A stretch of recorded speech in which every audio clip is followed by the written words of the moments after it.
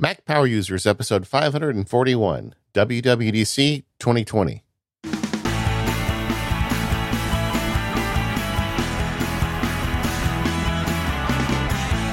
Hello, everyone. This is David Sparks, joined by my friend and yours, Mr. Stephen Hackett. Hello, Stephen.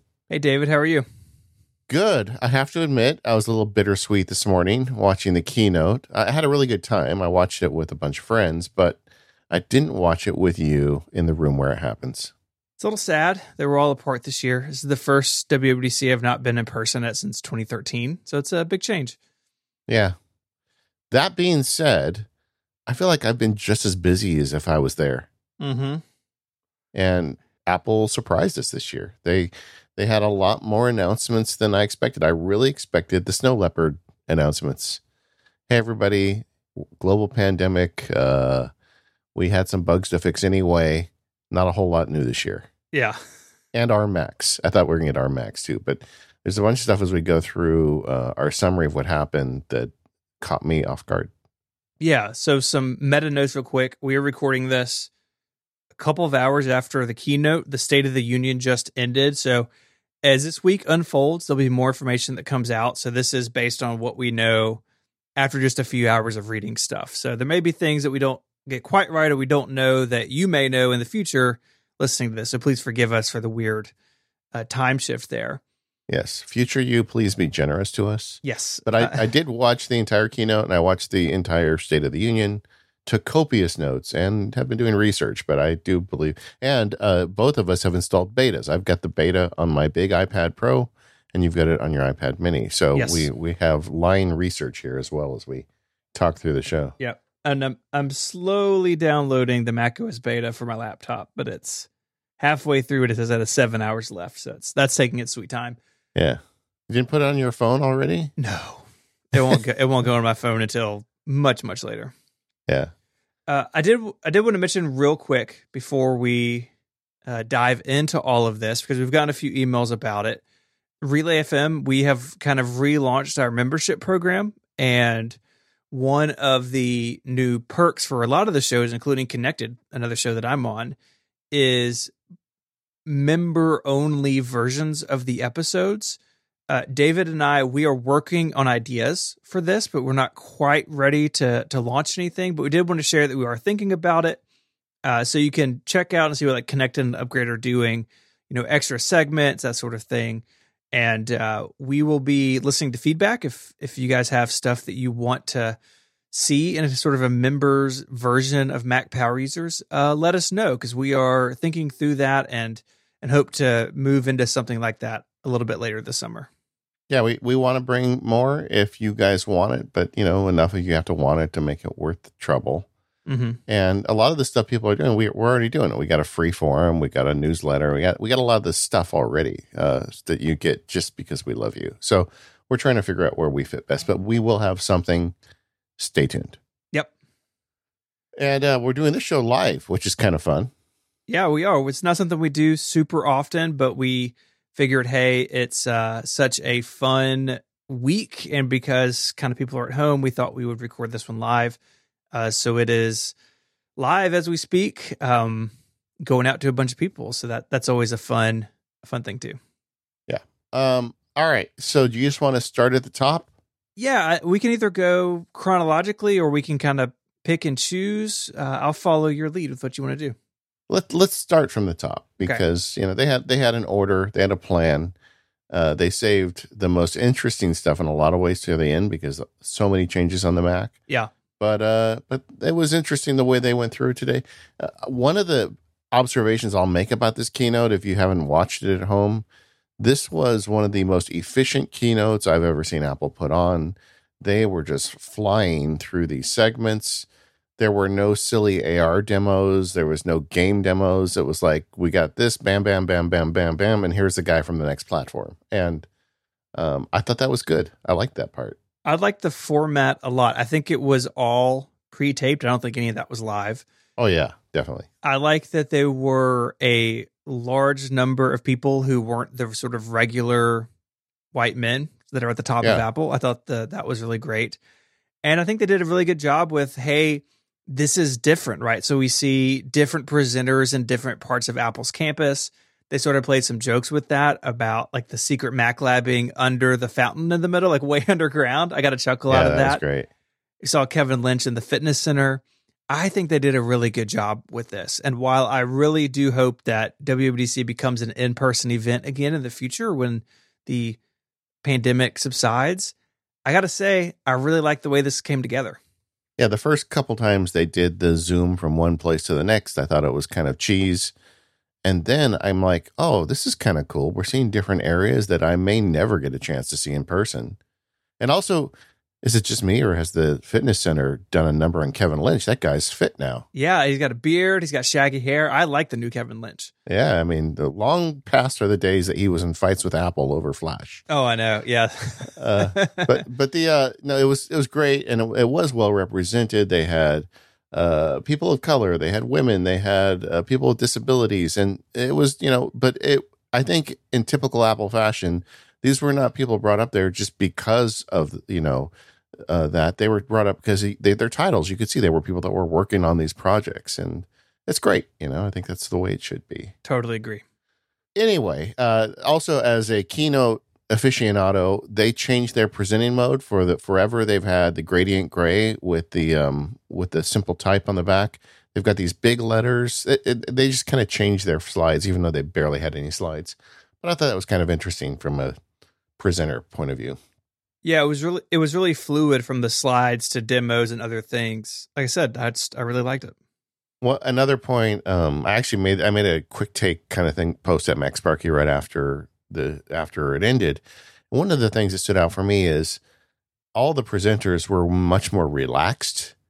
It just felt to me like, when you've got a video camera as opposed to thousands of people in a room, and if you make a mistake, you just start over again. I never realized how tense I was for the presenters watching this thing, because this is not the reason they were hired. They were hired because they were amazing engineers, not because they were amazing presenters. And, they're out of their comfort zone and you feel for them. And I actually was less tense watching it, if that makes sense. Except Johnny Saruji, he had his hands and fists the whole time, like he wanted to punch me. But I knew he just wanted to punch the Intel with his new Apple Silicon. But either way, no, I thought it was great, and it was fun. Like you, there's a lot of reasons to have it in person, but they did a great job making lemonade out of lemons. Yeah, I think it was great. iOS, not iPhone OS. Part of me was hoping that they would call it iPhone OS again, but I think that ship has sailed. Yeah, it was rumored. I didn't think they were going to do that, but there's a lot of stuff in here. But at the same time, it kind of feels like a smaller year for iOS. Yeah. I feel like it's useful customer-facing stuff, not necessarily deep under the cover stuff this year. That's kind of a general theme of a lot of the stuff they announced. Although I'm going to put a big asterisk next to the Mac. Yeah. The app library was the first big announcement they made, and it's they dealt with the problem that all of us have. They're like, I know what's on my first screen, I kind of know what's on my second screen. When you get beyond that, it's just the wilderness. So they've come up with a system to auto organize your apps for you, and they're so confident in it, you even have the ability to turn off those additional screens that show all those apps, and look great. It demos well.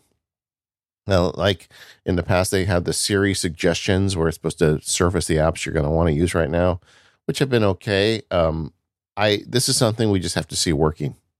Yeah, it's an interesting take on what we've seen elsewhere. Like Android has the app drawer. Apple's doing things a little bit differently than that.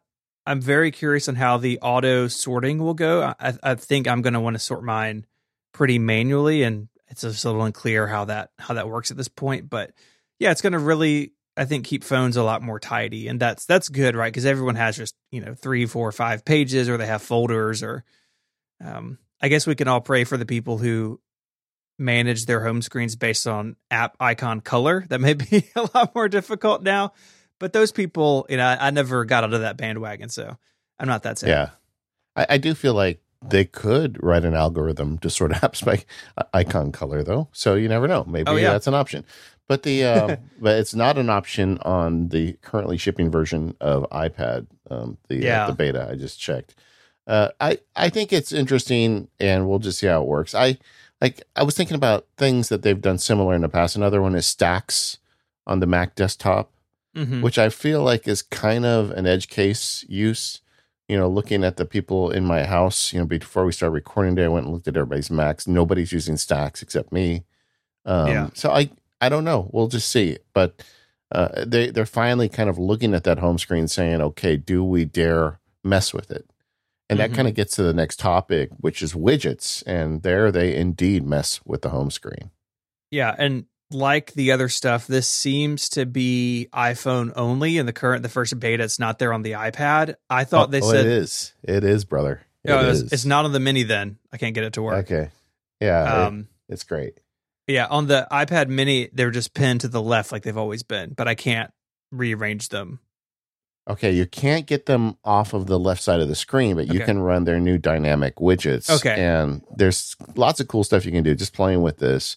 One thing they didn't show in the keynote, or at least I didn't notice, is you can stack them on top of each other. Yeah. So like if you want the full-size calendar, but you also want the full-size shortcuts widget, just hypothetically, you can put them in the same place, and then you swipe on it, just like you're swiping between photos in the Photos app or any of the other places, and it'll change between those two. Same thing, like if you want the battery life there, but you don't necessarily see it all the time, you can put it behind the music. And so you can have like the top level, and you can, I don't know how many levels you can go down, but I've got one here with 3. I think they go as deep as 5. They have one, that smart one they make for you has 5 in it. So this is going to be something that's going to kind of change your game in terms of your home screen. All those home screen posts at Mac Sparky are going to look antiquated once people start getting this on their devices. Yeah. I do hope on the iPad that you can move them around like you can on the phone. I think that would be even nicer on the iPad than the phone. Maybe it's coming, maybe it's not. But one thing they pointed out in the sort of stacking widgets thing is that iOS will get smarter about what you may want to see at a given time. So maybe you want to see your calendar during the workday and activity rings in the evening. That generally doesn't work in other parts of the OS where they try to suggest things at a time. And so I'd be very curious to see how this plays out. But I could see myself using the stacking widget thing to swap between ones that maybe I want, during the week or on the weekend, and kind of doing it manually. Yeah, well, that's a specific widget called the Smart Stack, and that's the one that uses the machine learning to try and figure you out. Yeah, but you can choose to put that on or not put that on, and if you put on the other ones, you can organize them just how you want them. I noticed during the keynote that there was no screenshots of these widgets on the iPad anywhere but on the left side. Yeah, and every screenshot I saw had all the regular apps. So I don't know that that's necessarily going to change, but I guess we'll see. Yeah, I think people will want it and give feedback and stuff. So another big change I think a lot of people really want is picture-in-picture for video on the iPhone.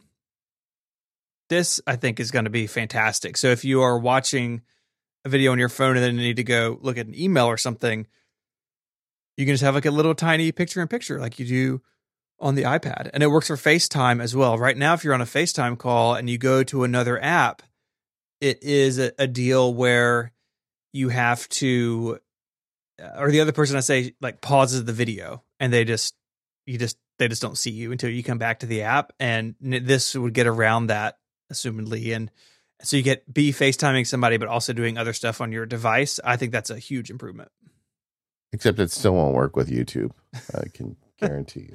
Well, YouTube is going to YouTube. Yeah. I agree. It was funny because I did an invite out to the Field Guide customers, and we had 100 people in a Zoom call watching it together. It was really fun, but it was remarkable to me how many people in the call were super excited about picture-in-picture on phone, because I honestly can't remember the last time I watched any video on my phone.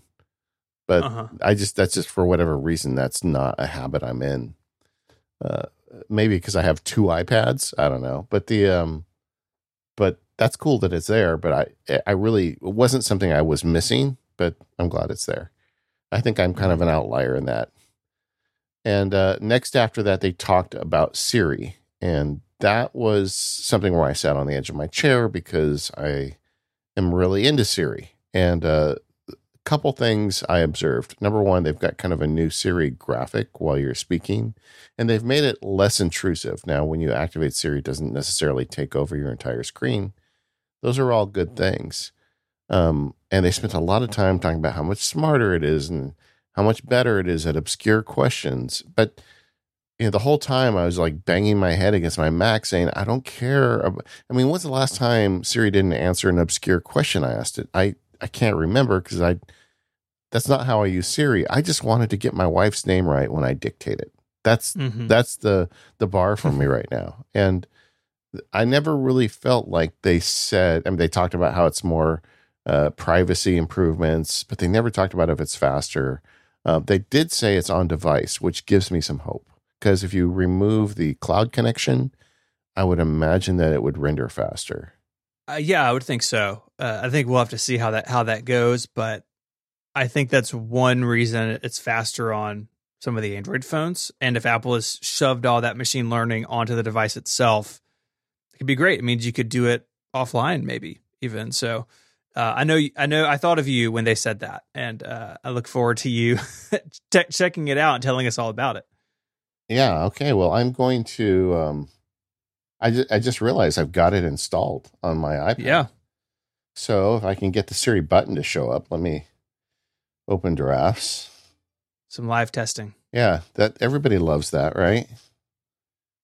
And because Drafts doesn't have the keyboard showing up, welcome to beta. Mm-hmm. Maybe Apple Notes. I bet it works. There we go.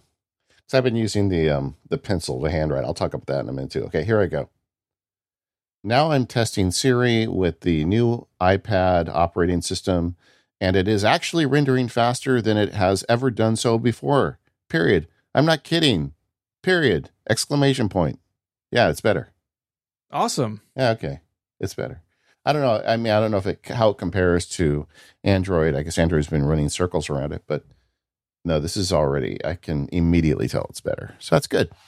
Oh, one thing that was sort of glossed over in the keynote, but I want to talk about before we move on to the iPad itself, is iOS 14 will let users pick a new default browser or email application.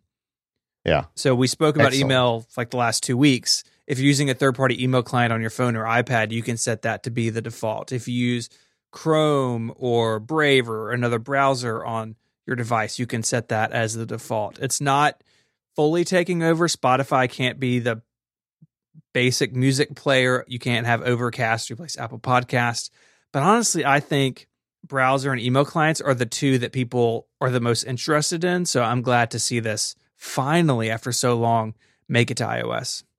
Yeah, is this because of the European regulators, or has this Maybe. been on the map? I don't know, but that's great, and make your operating system easier for people. If they want a different mail app, why don't they? And Yep. the initial tests on the mail app is nothing looks a whole lot different. There's no share button. No, come on. I was really hoping. I mean. I don't know. I'm going to have to look at the user interface more, but there's definitely no share button. Okay. They still have that one reply button that has everything buried underneath it. Yeah. So here we go. And we talked on this show. Okay, just a small rant. Okay, so we talked on the show. I've been managing my email largely on Mac, and when I'm on the iPad, I've got an intricate flagging system. Like gray flags are customer support, and red flags are legal. And so this morning I was out in the backyard with the dog, and I was just flagging stuff on my phone. So when I got back to the Mac, I could work through those. And of course, even though I carefully flagged them with the right colors on the phone, I got to the Mac, they were all red. No idea why. Oh boy. Anyway, sorry, rant. In addition to Siri looking like it's faster now, they also introduced a new translation application, which will be great. Yeah, it looks really awesome where you can speak to the phone and someone else can hear a different language come out the other end. Google has tried this before. I don't know how good any of these are. I don't have a big use case for this, but I'm excited about it, and it offers quite a few languages. So I don't think it's as many as what Google has, but it's a really good start. And honestly, I was surprised and kind of glad to see this as a standalone application. I could see Apple leaving it in the Siri interface, and maybe that'd be more confusing. But I like that it's just a standalone app. If you need it, you can go into it and translate, and it's not kind of lumped in with a bunch of other stuff. I think that means people may be more likely to try it. Agreed. And this is something that the platform developer needs to make. I know that there's third-party apps that do this, but I can't help but think that Apple's going to have more access to the processing and system resources than an independent developer, and this needs to be so real time. But the universal translator just kind of snuck up on us. Yeah, it did. I think that was pretty much out of left field. All right, you want to keep going? Yeah, let's talk about messages. I'm really excited about this. They opened this by... Tell me, can I just say, I have a preface here. Sure. I feel like we got some fancy features, but we didn't get a lot of features on message. I expected more. Yeah, but I think what we got is like all the low-hanging fruit I had in my mind. So yeah, Apple started by saying how busy Messages is. It's like a 40% increase year over year. Of course, people are at home. I could see that. So really, 3 big features. One is the ability to pin conversations at the top of your messages list. Everyone's message list is miles long. Like you could scroll that thing forever. And now you can pin things. So you could pin the one with your spouse or your kids or a group thread up at the top. And if you get an unread message, there'll be a little badge up there at the top. I think it looks really nice. Agreed. You also have a lot of group features, which I'm really excited about. I'm on several rather talkative group iMessage threads, and I have them all muted. And now if someone mentions me, like in Slack or on Twitter or Discord or something, I can set it up where I just get notifications if I'm mentioned. So if Federico and Mike are just talking and they don't need me, they talk, hours before I wake up, but then if they mention me, I'll get a notification. I can go in and see what's going on. I think that's going to be fantastic. We all have those really talkative family iMessage threads that we have all muted. Another big thing is inline replies. So if you're familiar with Slack, the idea that you can reply, they call them threads in Slack, where you can reply underneath the message, and it sort of acts as a way to organize a conversation. Or if you want to go back in time, you could answer something further up. Really, really excited to see that, especially in these groups. And you can do a lot of customization with the group image and group name and stuff. Some of that was there before. Some of it is new. I think they're really responding to the way people are using iMessage now. And then lastly, this is not a huge feature set for me. I'm not a Memoji user, but many more options now, more ages, head coverings, different hairstyles, and to speak to our current moment, face masks. So I think that's all fantastic. I know emoji are popular. They're just not for me. I think people who use them will always want more customization. When's the last time you used a Memoji? It's been a long time, months, easily, if not longer. Yeah. This morning for me. Yeah, I know. I'm on the other end of that sometimes. I even did a cool thing where I took a screenshot of my thumbs up Memoji. Mm-hmm. Memoji, I don't know. Sounds like a drink. Took a screenshot of it, saved it to the Keyboard Maestro clipboard. So now when I respond to people on my Mac, I can just hit Option R, and it just drops in the image of me thumbs up and sends the message. Doesn't even give me a chance to decide whether I actually want to send it or not. Yeah. Oh boy. I'll send you one. I'll send you 10.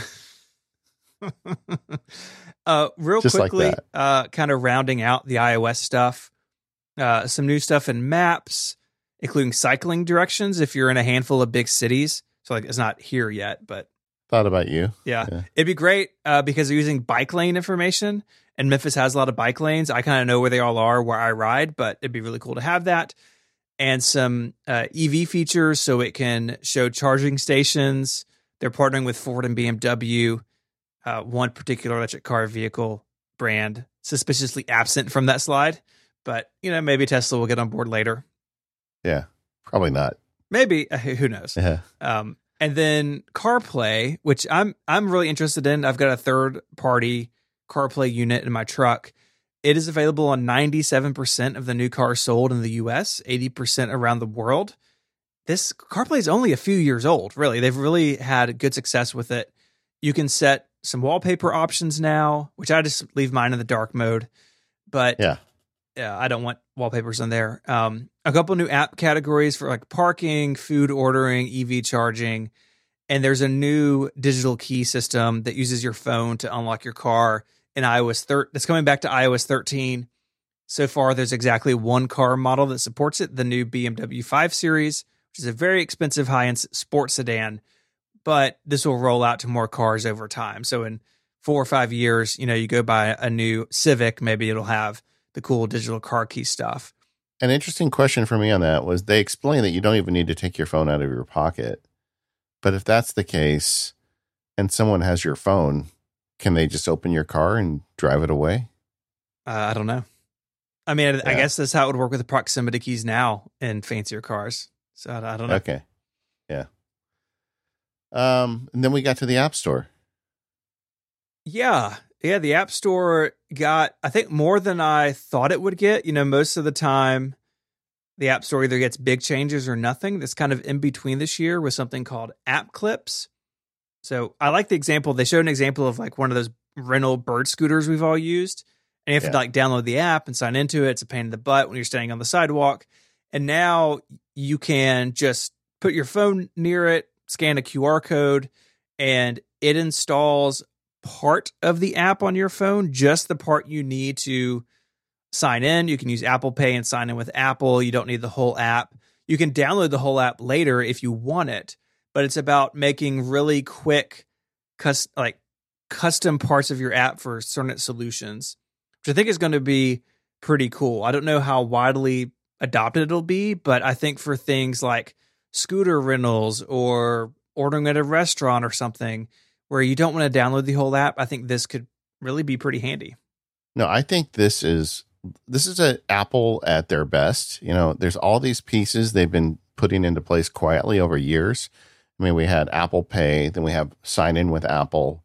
And now that they've got all those pieces on the board, they come out with this feature. And the problem it's solving is, let's say the scooter rental. We used to do that in San Jose back in the old days when we went there, right? And you'd see the scooter and you'd be like, oh, that looks like fun. But then I got to download the app. I got to set up my payment. I got to create an account. And, this is just going to be more trouble. I'll just walk. Mm-hmm. What the idea of this is you just point your phone at, like you said, a QR code. It pulls in basically the payment component, and it uses the sign in with Apple, and it uses the Apple Pay. So you're not creating a brand new account, and you're not like setting up a new pay account with somebody, and you're on the scooter much faster. Yeah. So for the consumer, you're getting what you want faster. For the people with the scooters, you're getting more customers. I just feel like if done right, this could be a big deal. And, like Yelp, they said at the end, Yelp is making app clips for a lot of their partners. So think of everybody on Yelp. That could be something impressive. So yeah, I think this one might be the sleeping giant. I mean, I think this could be a big deal in the year. Could be. I think a lot of those apps that you just download when you're on vacation or something, maybe we can get around all that in the future. Yeah. This episode of Mac Power Users is brought to you by Miro. Miro is the online whiteboard that brings teams together. Their infinite canvas is perfect for things like brainstorming and making mock-ups, organizing files, and managing complex projects. They even have templates to help you get started really easily. And you can actually host meetings in the same frame as your collaborative whiteboard, which is super handy because it means you can discuss items as you go. My last job before Relay FM, I was at this digital branding agency, and we would take a lot of meetings and, write all over the whiteboard. Very often, I take a picture with my phone and stick it in the project management software. Sometimes I'd forget and someone would come and erase it. It was terrible. Man, Miro would have saved me so much hassle. They have over 5 million users, and 80% of the Fortune 100 companies use Miro. That is super impressive to me. Miro can integrate with the programs you're already using in your business like Google Drive, Dropbox, Slack, and more. Start collaborating for free when you sign up for an account at Miro.com/MPU. That's MIRO.com/MPU. So go sign up for a free account. Check it out with unlimited team members. Miro.com/MPU. Our thanks to Miro for their support of Mac Power users and all of Relay FM. All right. iOS we talked about, but we didn't talk about iPadOS. Woo! Because iPadOS now gets its own category. Yay.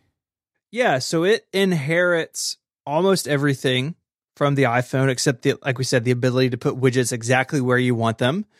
But it gets sort of the other stuff, the App Store stuff, Siri changes. I think the biggest thing here is the addition of sidebars in a lot of apps, including, I'm sorry to say for you, Photos. Yeah, I know. So Photos will be getting a free update. I'm not going to re-record everything I did on the iPad because that was like a lot of video, but there will definitely be some new videos updating the new interface. Shortcuts will also be getting an update that will be free if you care about that stuff. But you're right. They kind of change the overall look. In fact, kind of a big point, maybe we should save this for the end, is that there seems to be a gravity pulling all of the Mac, the iPad, and even the phone to a degree towards a similar design language, while trying to keep the devices as separate hardware, if that makes sense. And they talked about this quite a bit in the State of the Union for platforms. Mm-hmm. But there's definitely an intentional move here to make apps on the iPad look kind of like apps on the Mac. They're a lot closer than I thought they would be. And we'll get to macOS Big Sur, which has a huge UI change. Yeah.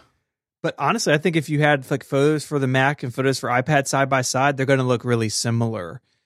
Yes. What's cool about this, and I don't know about the iPad mini because they were sort of vague in the way they said it, but this new 3-column layout. So like in Photos, you have the sidebar, then your content, or in Mail, your mailboxes, the current list of messages, and then your messages. That'll be available on smaller iPads and not just the big 13-inch iPad Pro. So as an 11-inch user, I'm excited to see that because I think that view is really useful. It is more desktop-like. But you're right, it is funny how much of iPadOS kind of looks like the Mac, including the new search. It looks just like Spotlight on the Mac. Yeah, and I don't think that was a mistake. Mm-mm. One of the things they addressed in the State of the Union was that new sidebar is something that I think is just kind of a company-wide push. And all of a sudden, it doesn't have to be gray. They've added color to it. In fact, I think, what did she say? Here, hold on a second. I had a note. I wrote down a quote from the State of the Union about this sidebar because it was just crazy how we are embracing color in this release. Yeah. And you can even color individual objects. And I'm looking at it right now, like the VIPs is yellow in Apple Mail on the new iPad version, whereas the overwhelming color is blue. So they're clearly able to address specific lines, and I'm curious to see what other developers do with this. I'm excited about the color coming back. The stuff, especially on the Mac, has been really kind of flat and boring for a while, and there's depth and color to this. It's hard to see it going from like iOS 11, 12 to 13 to now this, but if you look at iOS 7 or 8 compared to this, they've really made a lot of progress on this UI, making it more friendly and making it more approachable. Where I think iOS 7 was maybe too sterile and too flat. I really like where this is going. Yeah. I'll tell you, one of my favorite things that was announced all day, and we had heard rumors of this, but I didn't really know what to make of it until I saw it today, was this new Apple Pencil and Scribble support. Yeah, walk me through this. You're a much bigger Apple Pencil user than I am. Yeah. So the way it works is they basically added handwriting recognition to the entire operating system.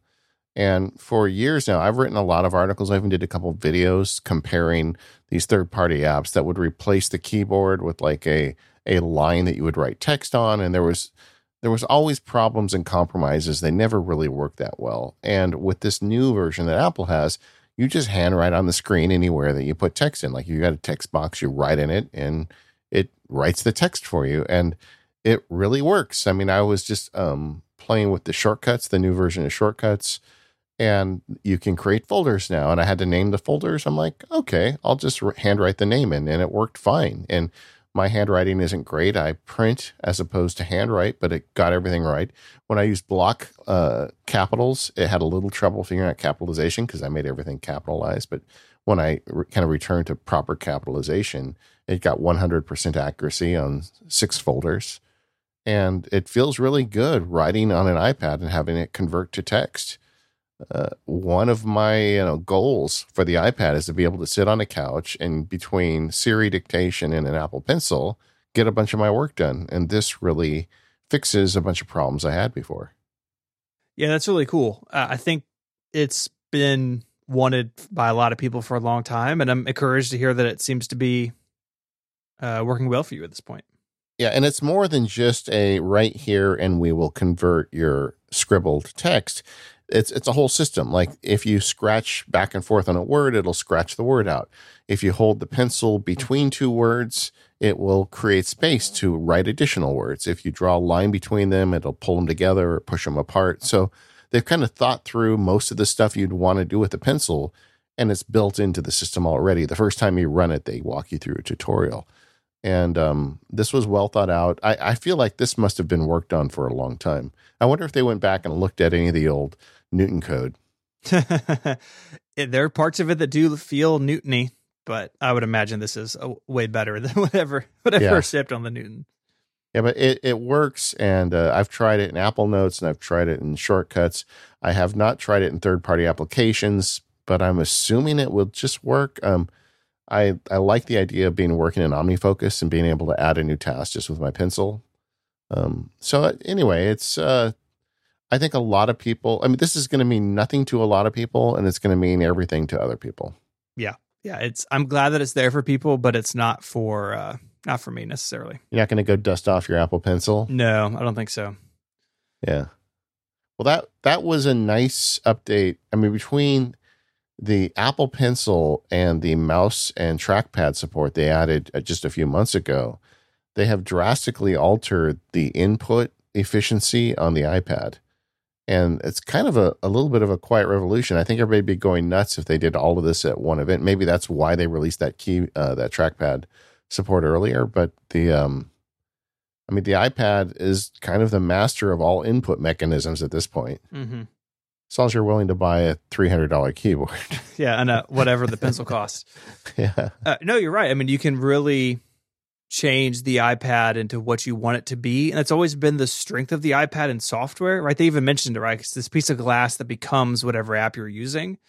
But you can also change its whole interface with you, depending on what you want to do too. You can leave that keyboard behind, take the pencil with you, or leave it all behind, use it as a tablet or use it as a laptop replacement.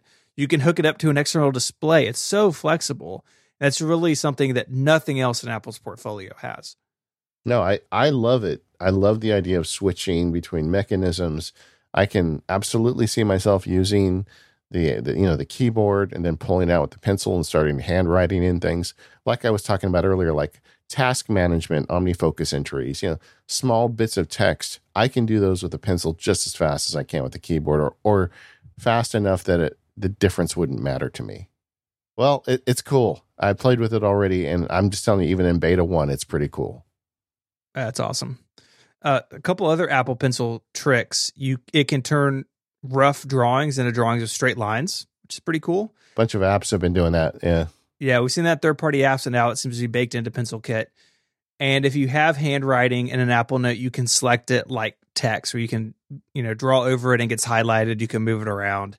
So they're doing a lot of stuff behind the scenes to make that handwriting stuff way more powerful. Yeah, but that is a problem that Apple needed to solve. I mean, I don't think we were ever going to get a third-party app that could solve that problem, because It really needs to be baked in. Mhm. And now that it is, we get it for free, theoretically, in any app that you can enter text in. Yep, that's fantastic. One thing that got mentioned sort of in this section of the keynote, kind of as its kind of own little thing, was AirPods, which I thought was really cool because I like to see that Apple views AirPods as their own thing and not just a accessory like a cable or something, right? They view it as its own platform. So a couple of things here. One is automatic switching between devices. So if you're listening on your phone and you pick up your iPad to watch something, they'll move automatically. Right now you have to do that dance through Control Center, which works okay, but you got to deal with it. And this promises to work much better. Yeah, I'd say like the AirPods team is like doing a great job. They're killing it. And the AirPods Pro can now mimic surround sound experiences, 5.1, 7.1, and Dolby Atmos. This is just the AirPods Pro. So my regular AirPods won't do this. And they're doing a lot of tracking with your head and device to kind of figure out where the sound should be. And the sound should be stationary when you turn your head and all that sort of stuff. Yeah, that was, again, as a presenter nerd, that was an area where Apple did such a great job. The problem would be if you had spatial audio on your TV and you're looking forward at the TV, but then you turn your head to the right to answer a question or, I don't know, yell at the dog, whatever. And so you don't want the forward facing channel to follow your head tilt. You want it to stay, then it would be on your left side if you turn your head to the right. Yeah. They figured out how to do that. And it was really cool the way they demonstrated it. I think so too. I mean, showing something that's just audio is hard, especially when you're streaming to a bunch of people who don't have surround sound set up. So the visualization, I think, really helped, including me, and like I'm an audio guy, really understand what they're trying to achieve. And it seems technically very impressive. Question. When's the last time you paired your AirPods to an Apple TV? I've never done it. I do that all the time because I get up really early and a lot of my family doesn't. So I don't like to play the TV in the morning. Mm-hmm. And it's so easy. Well, it's not that easy actually, but you go into the settings and you say, stick it out to my AirPods. And that's really nice. But in fact, they didn't mention that. You talked earlier about how they talked about the AirPods should be able to pair between devices easier. I wonder if the Apple TV's in that mix as well. But either way, if you've got a pair of AirPods and you watch TV like at night and your spouse is in bed next to you, just point the audio at your AirPods. That's cool. It's really cool. WatchOS, same thing. We went over to the Apple Health Center, saw our friend, was it Kevin? I forget his name. Kevin Lynch. Yeah, Kevin Lynch. And we got several improvements, a lot of them consumer facing. Nothing, earth shattering. No, I don't think so. There's a couple of more workout types, including dance and core training and functional strength training. So things that you could kind of fake on the workouts version before this, but now they're dedicated things. I had a link. I'll find it and put it in the show notes where I took screenshots of all of the workout types on WatchOS 6.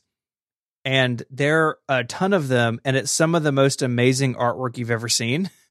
So I'll have that in the show notes. You can go through and look at all those. I guess I'll have to update that in the future. But it is it's cool that they continue to add to this over time. Complications. So you can now run multiple complications from the same app on the same face. And the case they made for this was a really good one. They're like, what if you're a surfer and there's a surf app that has, 4 different types of surf data it can give you? Why not put that all on one watch face? And that makes complete sense. I'm sure Underscore was very happy. So if you have, or maybe people who like carrot weather, but they want to get, air quality plus, chance of rain, mm-hmm. they can do that now. Yeah, that's a really nice change. Some developers, you mentioned Carrot Weather, they do this where like you can download another one of their apps and they sort of bridge the complications, and it's a little hacky.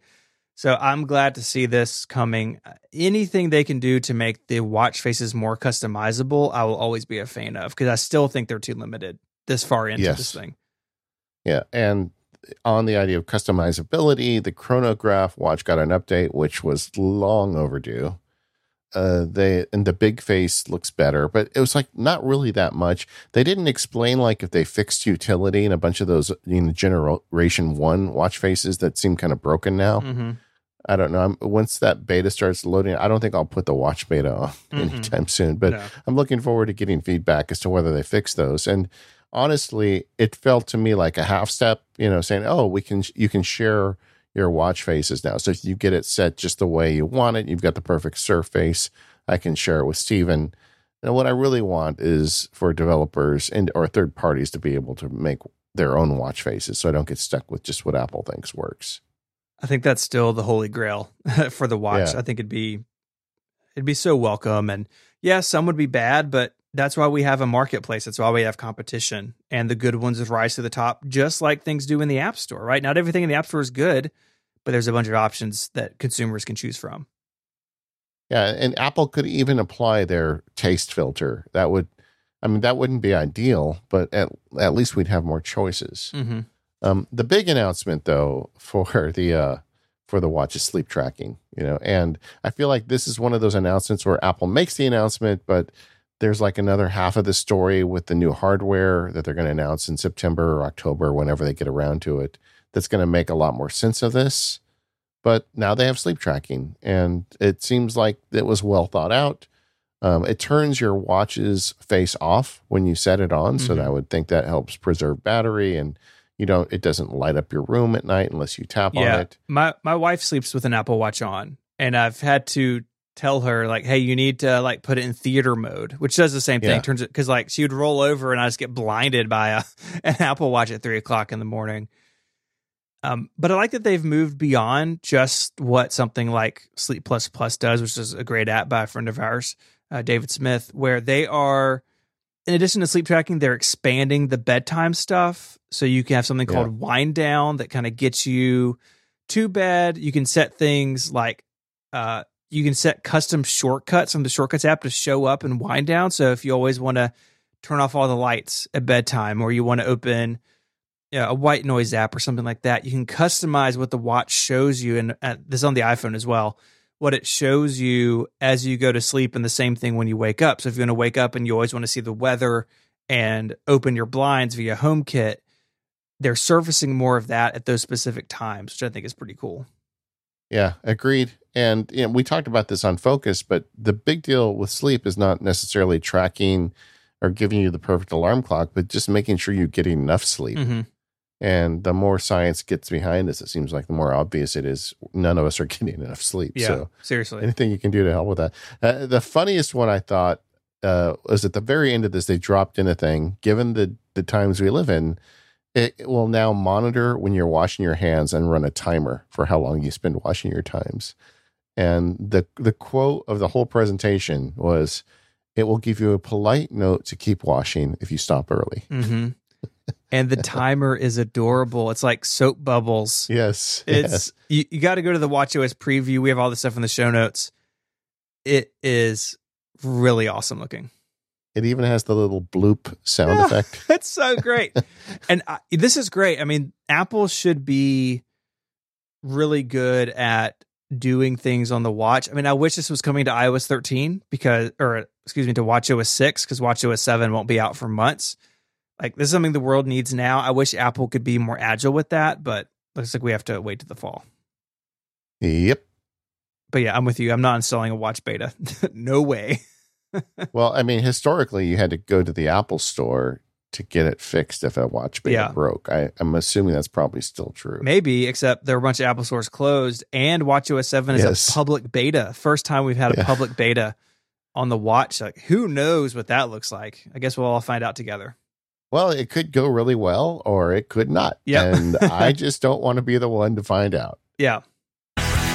This episode of the Mac Power Users is brought to you by Squarespace. Make your next move with Squarespace and use offer code MPU at checkout to get 10% off your first purchase.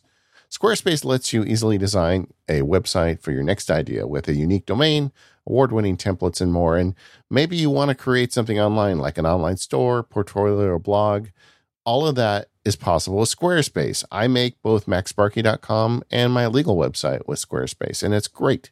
Squarespace gets you started. There's nothing to install, no patches to worry about, no upgrades needed. That's the reason I got in the door with Squarespace. Is I got someone hacked one of my plugins. I'm like, I am not dealing with this anymore. I'm going to let someone deal with it for me, and that is Squarespace. And it's years ago, and I've never had a problem since. You don't have to worry about that stuff because Squarespace covers it for you, and they have award-winning 24/7 customer support.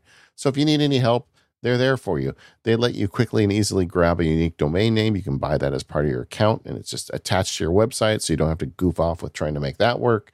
And all of those award-winning templates are beautifully designed for you to show off your great ideas. I get the law website in particular. I hear from other lawyers who always, whenever you have opposing counsel, you're working with something, the guy looks you up, and then he always calls me and says, hey, who did your website? I really like the way it looks. And I don't have the heart to tell him. I pay I think it's like $10 a month with Squarespace. Mm-hmm. I have the most basic plan for that website because it doesn't get a huge amount of traffic. So, I don't really tell them. But either way, Squarespace sets it up for you. They have plans that start at $12 a month. So that's what I'm paying. But you can start a trial with no credit card required by going to squarespace.com/MPU for Mac Power users. Yes, the old MPU. When you decide to sign up, use the offer code MPU to get that 10% off your purchase of a website and domain and show your support for the Mac Power users, which makes both me and Stephen very happy. Once again, that's squarespace.com/MPU and the code MPU to get 10% off your first purchase. We thank Squarespace for the support of this show and all of Relay FM. Squarespace, make your next move, make your next website. So next, let's turn our attention to macOS Big Sur. Didn't have that name on my list, but no, here makes it is. sense though. Makes sense though. I've been there. It's pretty. Okay. So let's talk about Big Sur itself, and then I think we can talk about the ARM transition as a separate thing. Yeah. But this is a radically redesigned version of macOS. So we had sort of the first look and feel of macOS.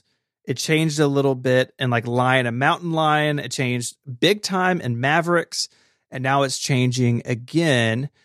But this is not version 10.16, like I almost said. This is officially macOS version 11. Who knows if next year will be 11.1 or version 12? I kind of wish they would just sync up the numbers and just be like, this is macOS 14. Pay no attention to what happened to 11, 12, and 13. But macOS 11, it's here. Yeah, that's great. And this is the part of the presentation that caught me most off guard. The redesign? Yeah. I mean, did you have any idea this was coming? No, I didn't. I've thought before, I think we've talked about it before of, yeah, it's going to be kind of weird, like a bunch of iOS-y apps show up, but Catalyst does a decent job if developers spend time with it and making apps look like sort of modern Mac apps, but they've really gone all in, and definitely again encourage you to look at the screenshots, look at the product pages on Apple's website. It looks a lot like iOS, but it is still definitely Mac OS. This is not iOS running. It is still very Mac-like. You still have a dock. You still have floating windows. You still have the menu bar. You still have Notification Center. You still have Finder. It is Mac OS, but it is, I would say it's been greatly influenced by the current iPad OS design language. Yeah. So they talked about this also in the State of the Union, and they were so explicit. I know they had meetings saying we don't want everybody thinking we're just turning the Mac into the iPad, because the language they used was a family resemblance while retaining the power of the Mac. And that was a quote. But then they said that again in other words, like 4 times. Mm-hmm. I mean, I think they're really looking at to say, if somebody has an iPad and a Mac and they sit down, we want the user interface to look similar on all devices. And the phone as well. But I mean, the iPad and the Mac with the bigger screens in particular, that doesn't mean we don't want them to run Keyboard Maestro, or whatever it is that you do on the Mac. And I feel like that's exactly what I wanted. I want similarity between the operating systems, but I do not want the Mac to lose what makes it a Mac. Yeah. So let me ask you this because it's coming up in the Discord. Does this look more touch friendly to you than the current version of macOS?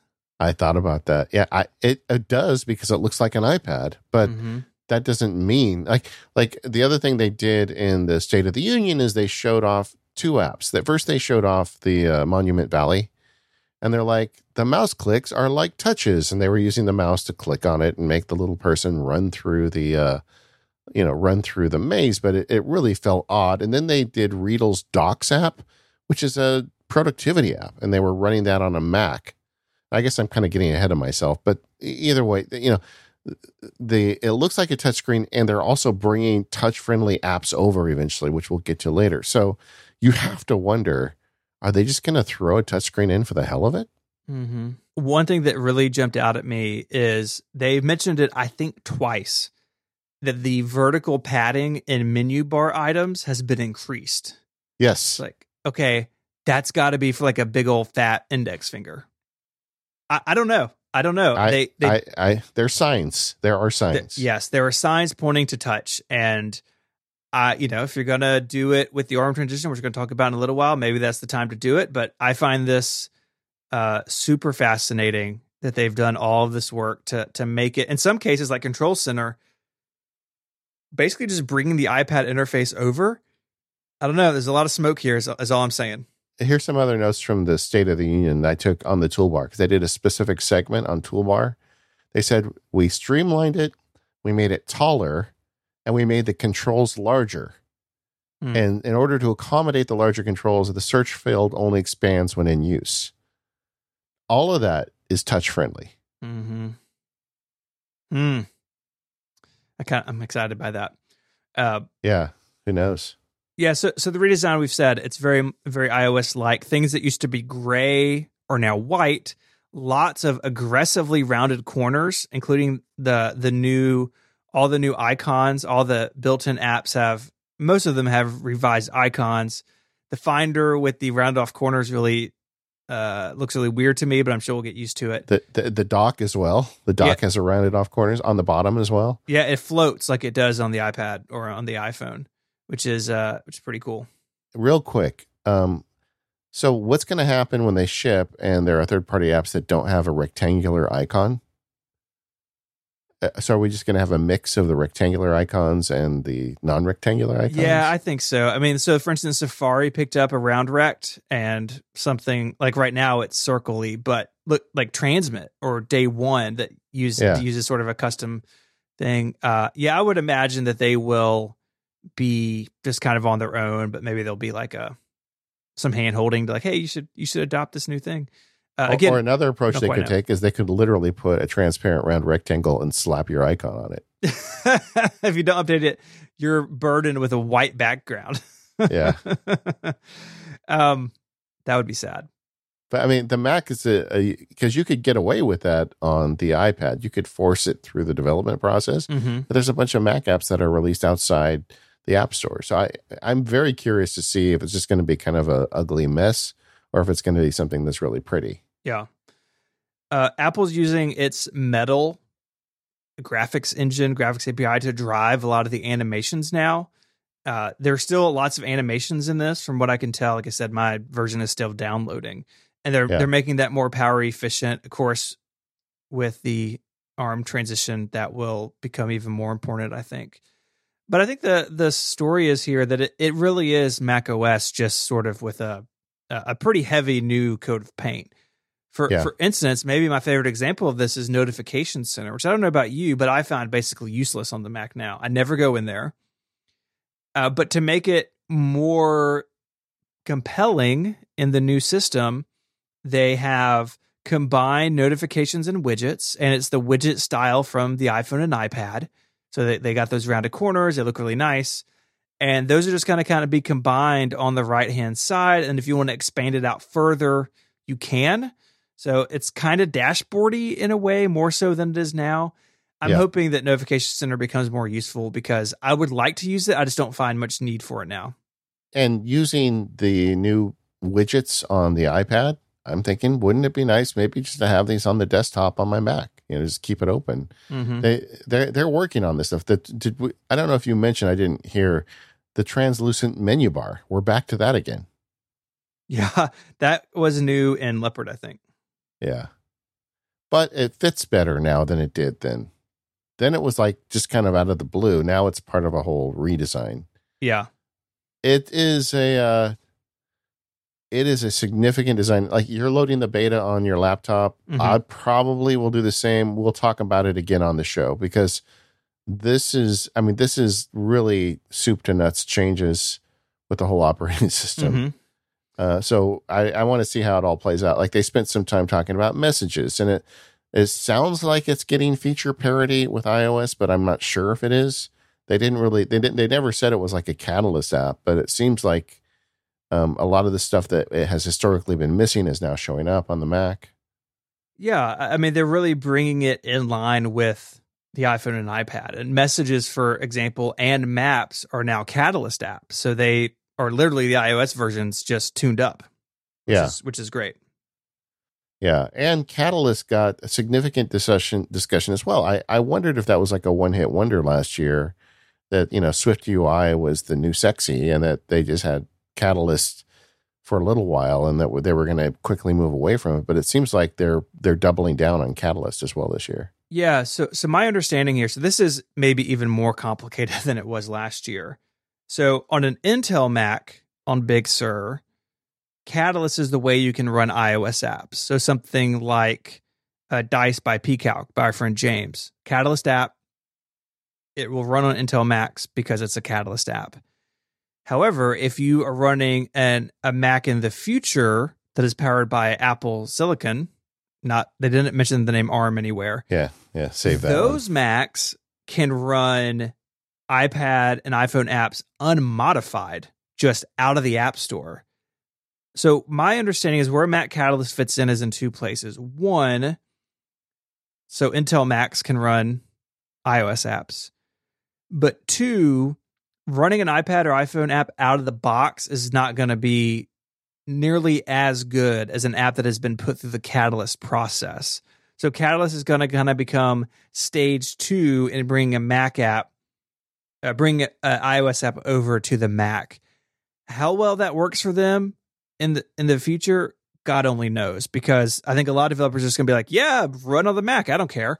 But those who take the time to move through Catalyst will have better apps for it. And so I'm hoping that developers take advantage of that. Yeah, and I there's just going to be crossover between talking about the operating system and the Apple Silicon / ARM. But why are you going to use Catalyst to make an app if you just heard that your apps are going to run natively in a year on the Mac? Yeah, really only because you want a good version of it. So it's going to be a transition, right? And Big Sur is going to have to manage all of this. Something that is encouraging, though, is that Catalyst is getting a lot of cool things. So just a few that I jotted down was full keyboard control, per pixel control. So you don't just have to deal with auto layout, which is really cool. Date picker. Finally. Praise the Lord. Yeah. Getting rid of that stupid tumbler wheel thing. Yeah. And universal purchase. So this is new right now. So take Carrot Weather, for example. It's a paid iOS app. It's a paid Mac app. If the developer wanted to do this, I don't know. I haven't spoken to him. I'm not putting words in his mouth. But if he wanted to say, you can buy it one place and get it everywhere, he has that ability now through Mac Catalyst in Big Sur.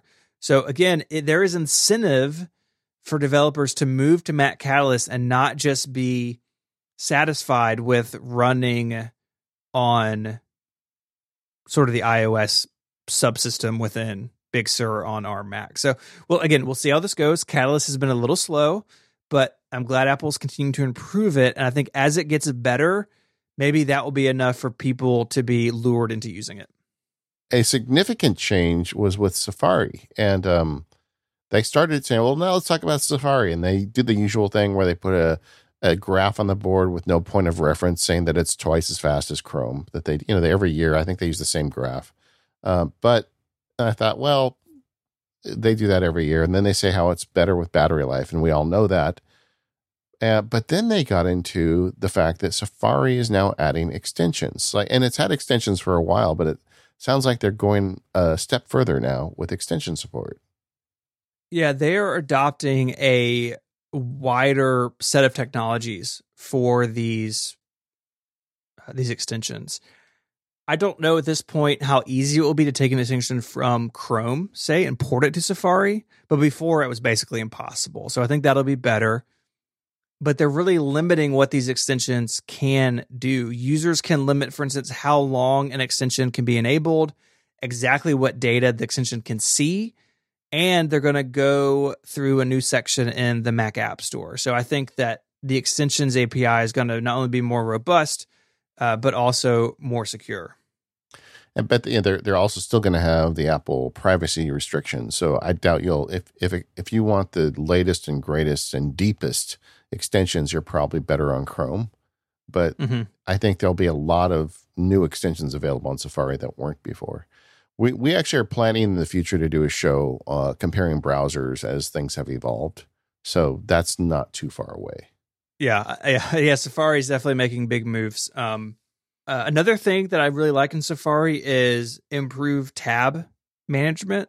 So if you have a bunch of tabs open, they'll fall back to the web clip icons. And if you hover over a tab, you can see a preview of the window that it would load. So if you have a lot of tabs that are kind of named the same thing, you can visually parse what's what. I think that's fantastic.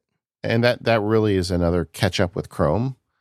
But because I'm such a fan of the way Safari treats my battery over Chrome, that's great that now I have that feature. Yep. Yeah, it's good news. This episode of Mac Power Users is brought to you by SaneBox. Learn more at sanebox.com/MPU and receive a $25 credit on any plan. SaneBox learns what email is important to you and filters out what isn't, saving you a whole bunch of time each week.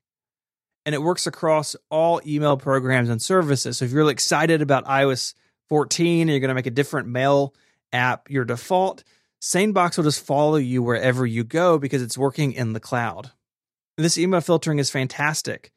Sane Later is this special folder where things that aren't that important that end up in your inbox, they end up in Sane Later, and you can just check them out at the end of the day or the end of the week or whenever you get some time. They're not cluttering up precious inbox space.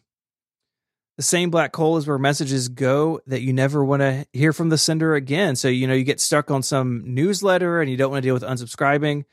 Just put it in Sane Black Hole and you'll never see it again. It's fantastic. And as a space nerd, I love the name. You also have snoozing and reminders, so you can push messages off to a later day. Or if you send somebody something and you need to hear back from them at a certain time, SaneBox will remind you. There are various pricing plans starting as low as $4 a month. There's a 14-day free trial, and I bet you during that trial, you're going to fall in love with this because 66% of MPU listeners who have tried end up subscribing. So head on over to sanebox.com/MPU, receive that $25 credit on any plan, and stop drowning in email. That's sanebox.com/MPU. Okay. We thought this was going to happen. We thought they were going to switch to a new processor for the Mac. We just didn't know it wasn't going to be called the ARM. Yeah, they really didn't mention that name at all. When they switched to Intel, they use the brand name all the time. And this time they're not. They're referring to it as Apple Silicon. I'm sure that when these machines ship, and they've said the first one will ship by the end of this year, that it will have some sort of marketing name. It'll be the A14 or the M14 or something. No, they referenced it as the A12Z throughout the presentation. Yeah, so that is what's in the 2020 iPad Pros, and that's what's in the development kit Mac Mini, which we can talk about. Gotcha. So they do have, that's why I say they are using a specific marketing name, but they're not referring to them as ARM. It's in-house. We're doing this ourselves, and Apple really pulled out all the stops here and flexing their skills here, talking about how much faster they've gotten these things over the years, how the power and performance is really balanced, how it's so secure, way more secure than other things. They really did, I think, a really good job at selling why they want to do this. Yeah. So if you didn't catch the announcements, Apple is going to start making Macintoshes over the next 2 years, with the first one releasing by the end of the year, with Apple Silicon, air quotes, held up inside them, which is some variant of the Apple Silicon that's been in the iPhones and iPads forever. And we've talked about on the show how iPads are out benchmarking MacBook Pros, and all the times that Apple's had to delay release of a Mac because Intel was behind on getting their silicon done, and the battery problems that are caused by Intel silicon on laptops. So there's just a whole bunch of reasons. They didn't really talk trash about Intel. They just talked about how much better this is going to be for them. Yeah. And I think to start kind of with the big picture, I think they did a really good job of making the case. I do too. And they've got to tread a little lightly, right? They said this is going to be a 2-year transition and that they still have Intel machines in the pipeline. So that iMac that we didn't see today that's been rumored, there's going to be new Intel Macs between now and then. And they've said that they're going to be supporting Intel Macs for years to come. Look, they put their Mac Pro on sale 7 months ago. They can't cut bait on Intel super quickly. So while eventually everything will be ARM, I think this Mac Mini that the development kit is on, I think the Mac Mini will probably be one of the first Macs. And I think the other rumor is that the 13-inch MacBook Pro, maybe the MacBook Air, starting on the lower end of the line and working their way up makes a lot of sense to me. But 2 years is a long time, and it's longer than Intel took. But, we'll see how fast they actually get it done. But yeah, they don't want to throw Intel under the bus until this is over. And 2 years, does that mean in 2 years you're going to be able to buy a Mac Pro that is Apple Silicon and has competing processing speed to the one you have? I think that's what they mean. I think they intend to be fully Apple Silicon in 2 years. It doesn't mean, because there was one argument or school of thought that, they're going to put those chips in the low-end laptops, but the high-end stuff is still going to have Intel chips for the foreseeable future. Yeah, like indefinitely almost. I don't think Apple wants to do that.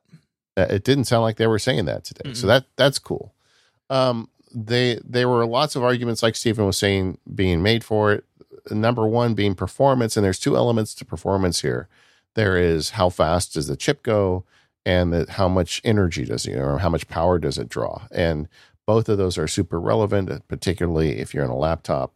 They put up a chart in State of the Union where they've got showing the watts per hour, and then they've got the power, and of course while the laptop, while it's using less energy, doesn't have the same compute power. And they believe with this new Apple Silicon, they can really change that, where you can have a chip that uses significantly less energy, but is significantly faster.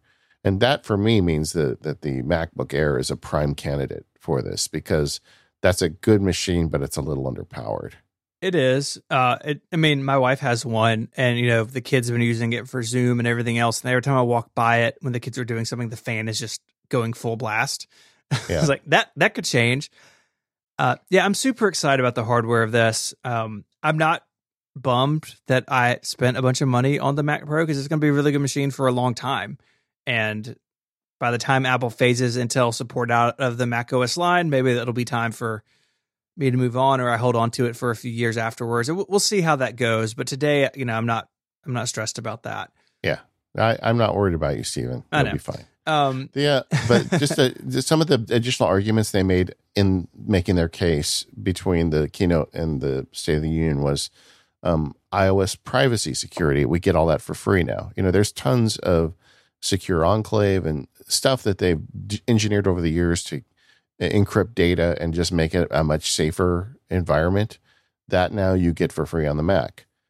Metal graphics, which is, they talked about that off and on throughout the day, but all those cool new WYSI features we see in the Mac operating system are because, it's being done on Intel chips, but it's going to render much easier on ARM chips with metal graphics. And then the other thing they talked about was the neural engine, the artificial intelligence stuff that they built into the iPhone. Now we can get that on the Mac.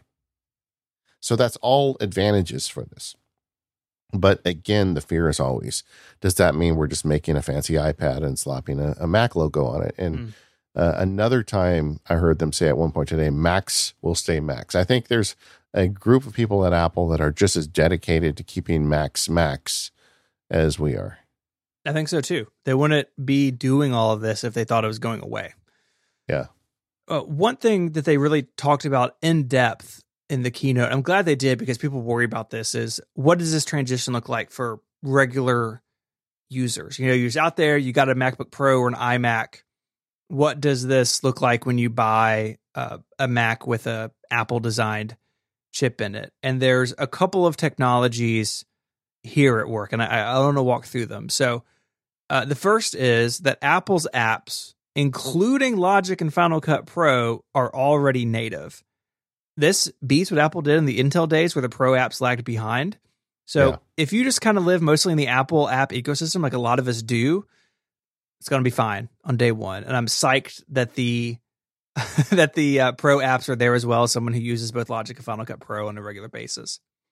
Well, you know what brought me relief was that they showed a working version of Microsoft Word, because when we had the Intel transition, I remember for like 3 years, Microsoft Word was like, it was like computing on a Tandy like computer. Through Rosetta. Word. Yeah, it would like you would type a letter and there was a noticeable lag between the time in fact, I think if you go back to when we first started recording Mac Power Users, we were still dealing with that. And it took Microsoft years to catch up. Yeah. But it seems like they're on the ball now. And I also think Apple's been on the ball about this transition. Obviously, this is not something that they just decided to do last month. They put a lot of effort into it. And it seems like a lot of we saw Microsoft, we saw Apple, and we also saw Adobe apps all running already in native Apple Silicon mode. Doesn't mean they're going to be there on day one, but it seems like they're going to be pretty close to day one. I think so too. And this comes down to the tooling. So if a developer has an app, they can recompile it to run on an ARM Mac. Most development work is happening at levels where this should be relatively easy. There'll be some fine tuning, but you don't have to rewrite your app. And developers will be able to offer a universal app. They're calling it Universal 2 because Universal, I guess, 1 was during the Intel transition. But a universal app means that one app bundle can run natively on an Intel Mac and an ARM Mac. So let's take Panic, the makers of Transmit. You know, they're solid Mac OS developers, and they, I would imagine, would have a universal binary, so I could install it natively on my Intel Mac Pro and my ARM MacBook Air, for instance. So that's going to really let developers be native on both having multiple versions of the app. But then there is Rosetta 2, and you alluded to this a second ago, running PowerPC version of Microsoft Office on an Intel Mac. It was really painfully slow at times. They promise that this is faster than that was, which I would imagine so. 15-year-old Intel chips versus current and future Apple chips is really probably very little ways that the Apple ones would not be faster. And this will allow apps that have not been recompiled for ARM just to run when you open them on the Mac. And they're doing some really cool stuff with this. When you install an application, if it is not native for ARM, it will do the Rosetta stuff to run it at install. So it doesn't have to do as much on-the-fly transcoding. It will save that on the disk and be able to launch it and run it much quickly from a cold start. Now, I don't think they did that with Rosetta 1. They did not. Correct? Yeah. Rosetta 1 was real-time translation like it is now, but it was like embedded in the app's runtime itself. So there was a lot of overhead. It was still fast. It was still fast enough, I should say, but it still worked. But this should be as fast or faster as what Apple's promising. So if you buy an ARM Mac on day one, your apps should, for the vast majority of them, should just run due to the combination of these technologies. The only caveat I can see right now is that if you run an Intel Mac that requires a kernel extension, that is going to have to be updated to work on ARM. Now, Apple's already said kernel extensions are deprecated. They're deprecated in Catalina. They're going to be going away in the future.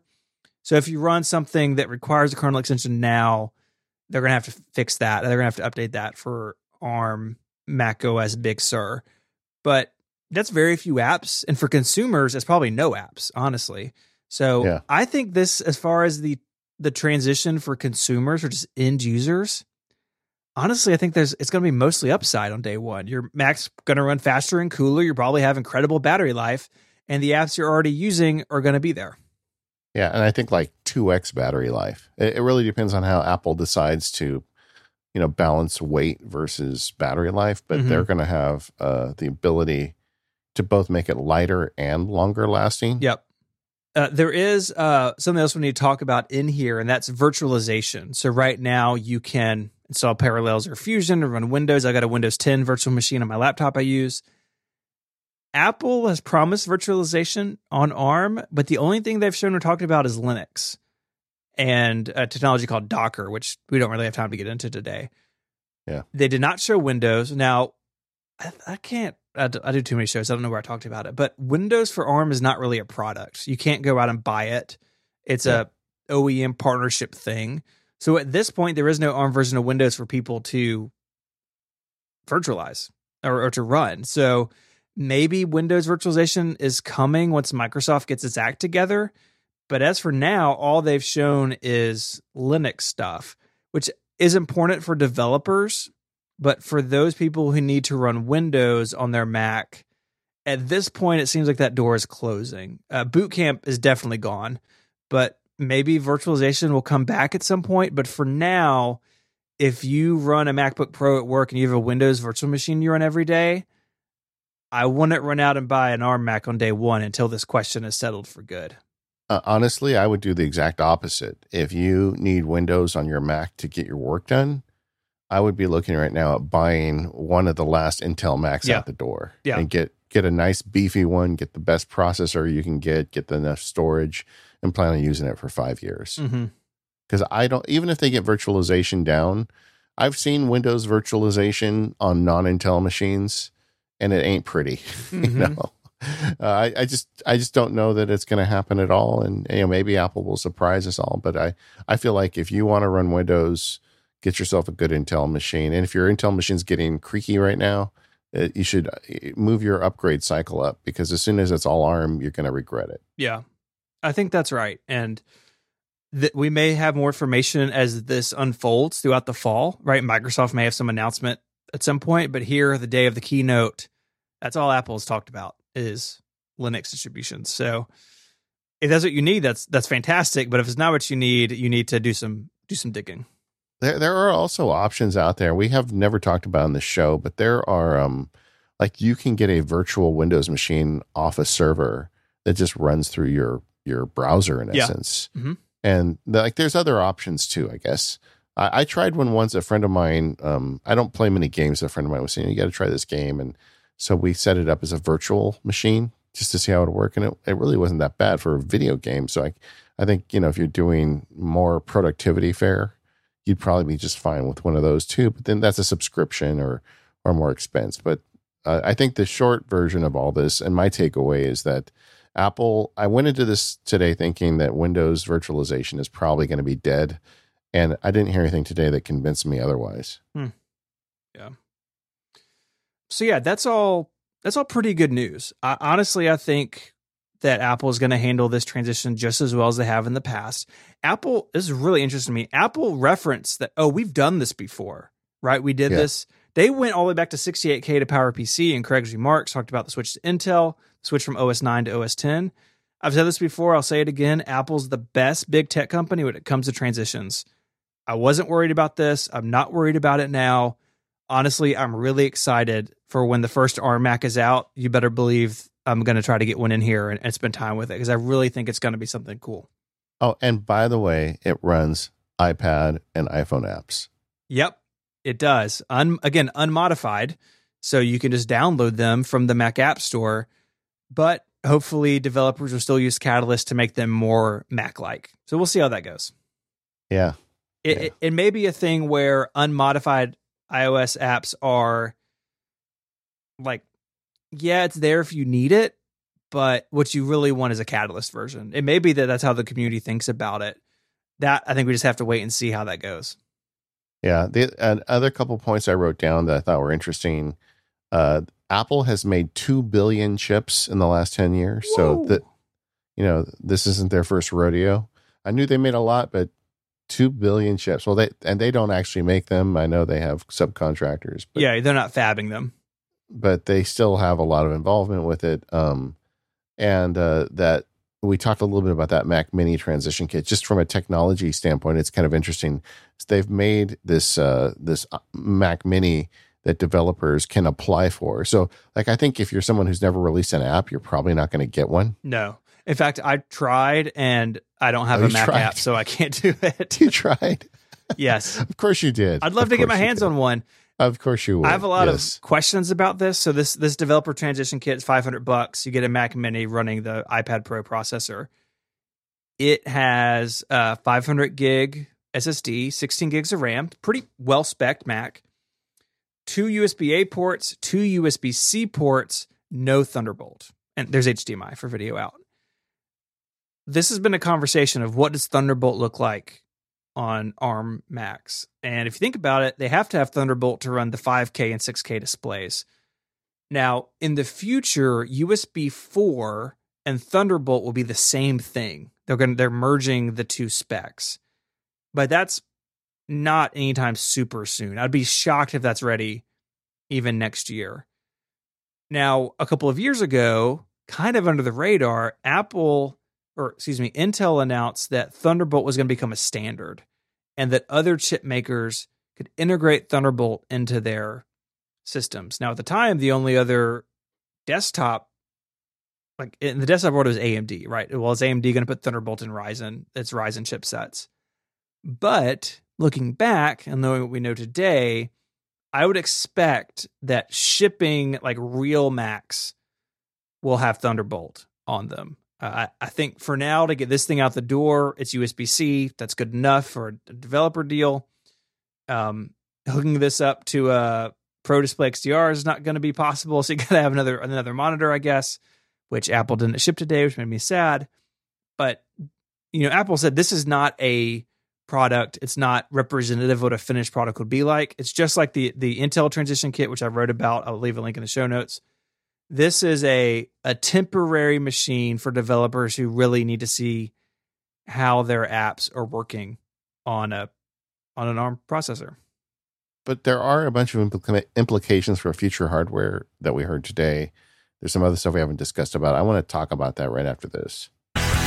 This episode of the Mac Power Users is brought to you by TextExpander. TextExpander boosts your business productivity by allowing your team to communicate smarter, faster, and more consistently across all your channels. The app is built with collaboration in mind. You don't have to reinvent common email and message replies every time you need them. You just store them in TextExpander instead, and your entire team has access to them. So you can use your snippets anywhere you type, whether it's Slack, Trello, Google Docs, email, web, browsers, any place you frequently type the same things, you can just pull that right out of TextExpander. And TextExpander for Teams makes it easy to manage and share snippets across your entire company. I'm actually a subscriber to TextExpander for Teams. Me and my assistant both have a shared group of snippets. And when I did that thing for the Zoom meeting that we had today with 100 people watching the keynote together, I got like 900 people that wanted to go. So I didn't want to just ignore them. So we came up with a cool snippet. We used some automation in there. And then my assistant sent all those out with everything I'd written and the automation from her computer. And she lives like 2 hours from me. It's just great. TextExpander for Teams solves those kind of problems for you. TextExpander is available for Mac, Windows, Chrome, iPhone, and iPad. And show listeners get 20% off their first year. To get that, go to textexpander.com/podcasts and make sure you told them you heard about it here on the Mac Power Users. Once again, that's textexpander.com/podcasts. Told them you heard about it here on the Mac Power Users. Start automating your life today. TextExpander is the easiest way to do that. Thank you, TextExpander. You are the original sponsor of the Mac Power Users, and we'll always appreciate that. And thank you for your continuing support of the Mac Power Users. So, Stephen, you're a guy who spends a lot of time thinking about Apple hardware. I thought, did anything stand out for you today with the announcements about future hardware, other than the fact that they may have a different processor in them?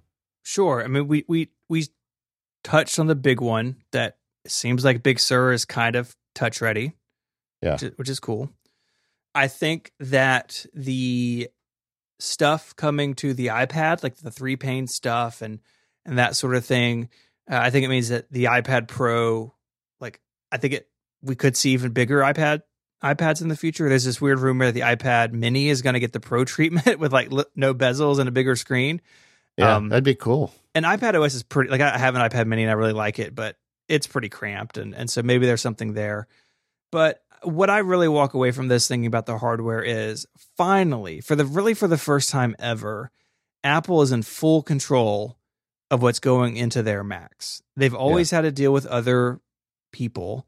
And yes, they still have vendors for things like antennas and components and SSDs and RAM, but they're not beholden to anyone else's release cycle of their processors. They're not beholden to AMD for graphics anymore because they broke up with NVIDIA years ago. They're not on the hook when Intel has a security issue that requires a firmware update to fix. And that puts Apple in the driver's seat. And I think Apple has totally proven that they are committed to the Mac, and doing all of this makes me really excited. So I am just excited to see what the future of Mac hardware looks like. Does it mean that every year we could get a faster Mac Mini or a faster iMac? I don't know. I don't know if it's going to radically change the release cycle, but it gives them the opportunity to do so. And that's something they haven't really had. And that is going to be fantastic, I think. So the control is the big thing for me. What does Apple really want to do? What has held them back? And what can they really put the foot down on now that they're the only one in control of this stuff? Yeah, a couple things that stand out to me. One is they do control now the power consumption versus moving bytes power measurements, and there's a trade-off between them.